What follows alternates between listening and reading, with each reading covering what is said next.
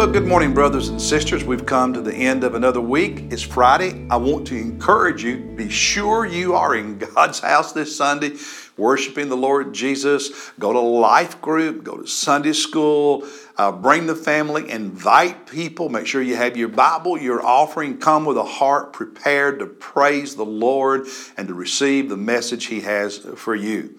Today in our Bible reading plan, we are in Isaiah chapter 6. And some of you may be wondering, well, why did we jump from Kings to Isaiah?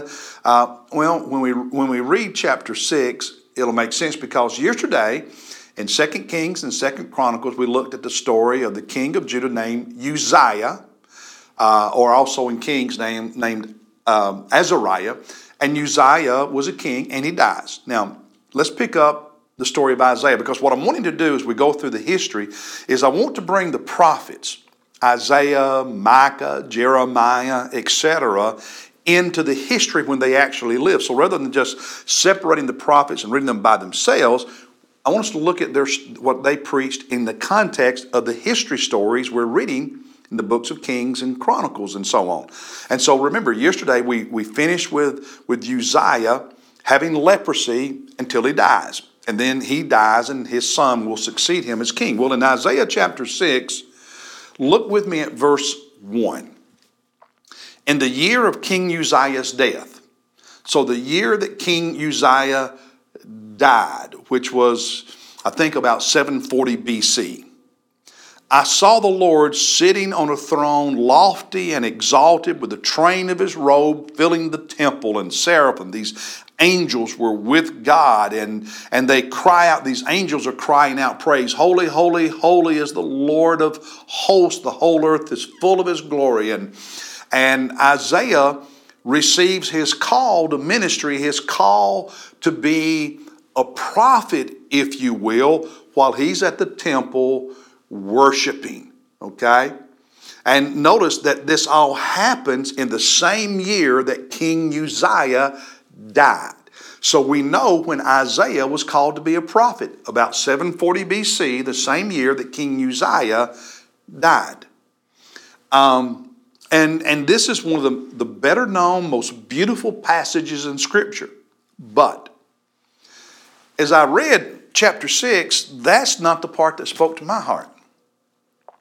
What spoke to me was what the angel said to, or the Lord rather said to Isaiah when he answered the call. So dropping down, verse 8, I heard the voice of the Lord saying, Isaiah chapter 6 verse 8, whom shall I send and who will go for us? And then I said, Isaiah, here am I, send me.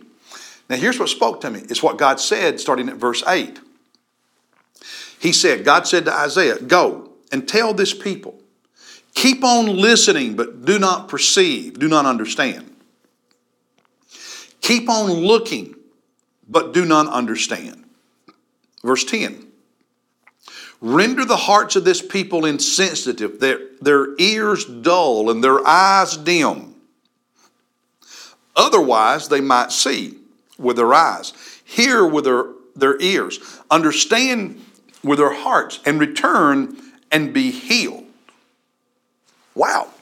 Paul quoted some of this and said essentially the same thing in Romans. Now the question is, what does this mean?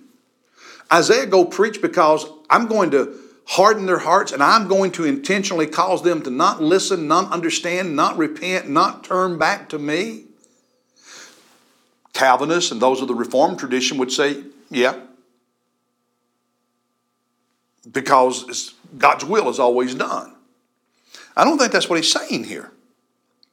You see, go and tell this people. Go and preach. Here, what you find in Scripture is that God's word is proclaimed, and people in their response to it will either cause their hearts to be softened or hardened.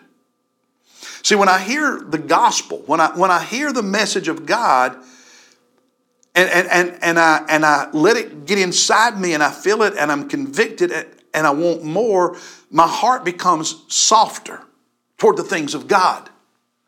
But when I don't want to hear it and I resist it and I put barriers up. I harden my heart. It's their response to the message. And God is simply saying, Isaiah, you're going to preach and preach and preach. But what they're going to do is they're going to say no and no and no. And the more they do that, their hearts will become hard. It's the idea that the same sun can melt something or harden something. Which it does is determined by the substance. Okay?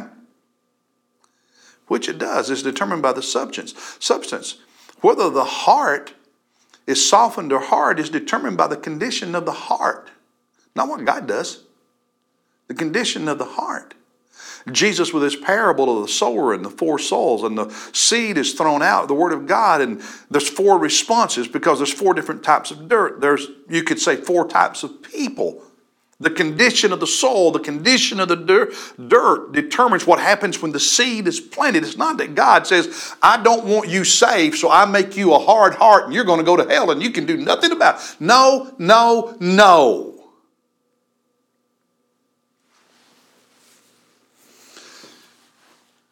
I control whether my heart wants to be open or closed to the things of God. I'm responsible for that. The grace of God that is given through his word speaks to my heart, and in my freedom and personal responsibility, I choose to respond. Now, sometimes when we witness, we feel like a failure. Somebody says, no, I must not have done it well. I must have said the wrong thing. No, you can share the gospel and people say yes. Share the gospel and people say no. And you know who's responsible? They are. A preacher can preach. One person comes to the altar and gets right with God, and the other walks out angry. Is the preacher responsible? No. They are. Now, if I'm a jerk, I'm responsible, but that's not what we're talking about here. Also, verse 11. Then I said, Lord, how long? How long is this going to last? How long am I to preach? And knowing they're not going to listen. How long?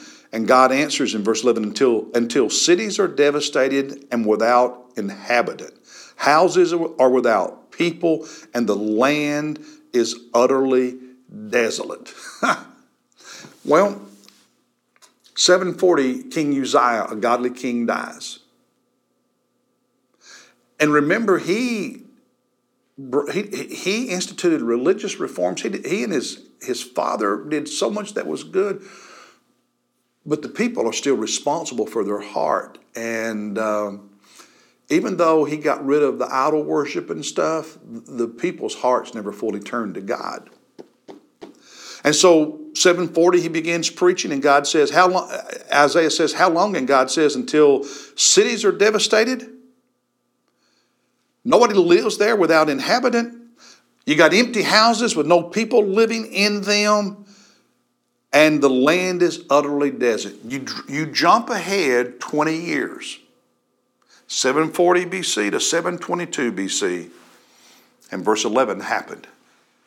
When God used the Assyrian Empire and the Assyrian army to exact judgment on the northern kingdom of Israel and utterly destroyed the country, carried most of the population away as slaves, resettling them in a different country, never to come back to the promised land again. On a recent Sunday at First Baptist, I preached on God being a faithful and jealous God. And we define faithful as God will do what he says he will do. This is an example of the faithfulness of God to do what he says he will do. What is God saying to you? Because I promise you, he's going to do what he says. I'll see you Sunday in church and then Monday with another devotion. God bless you.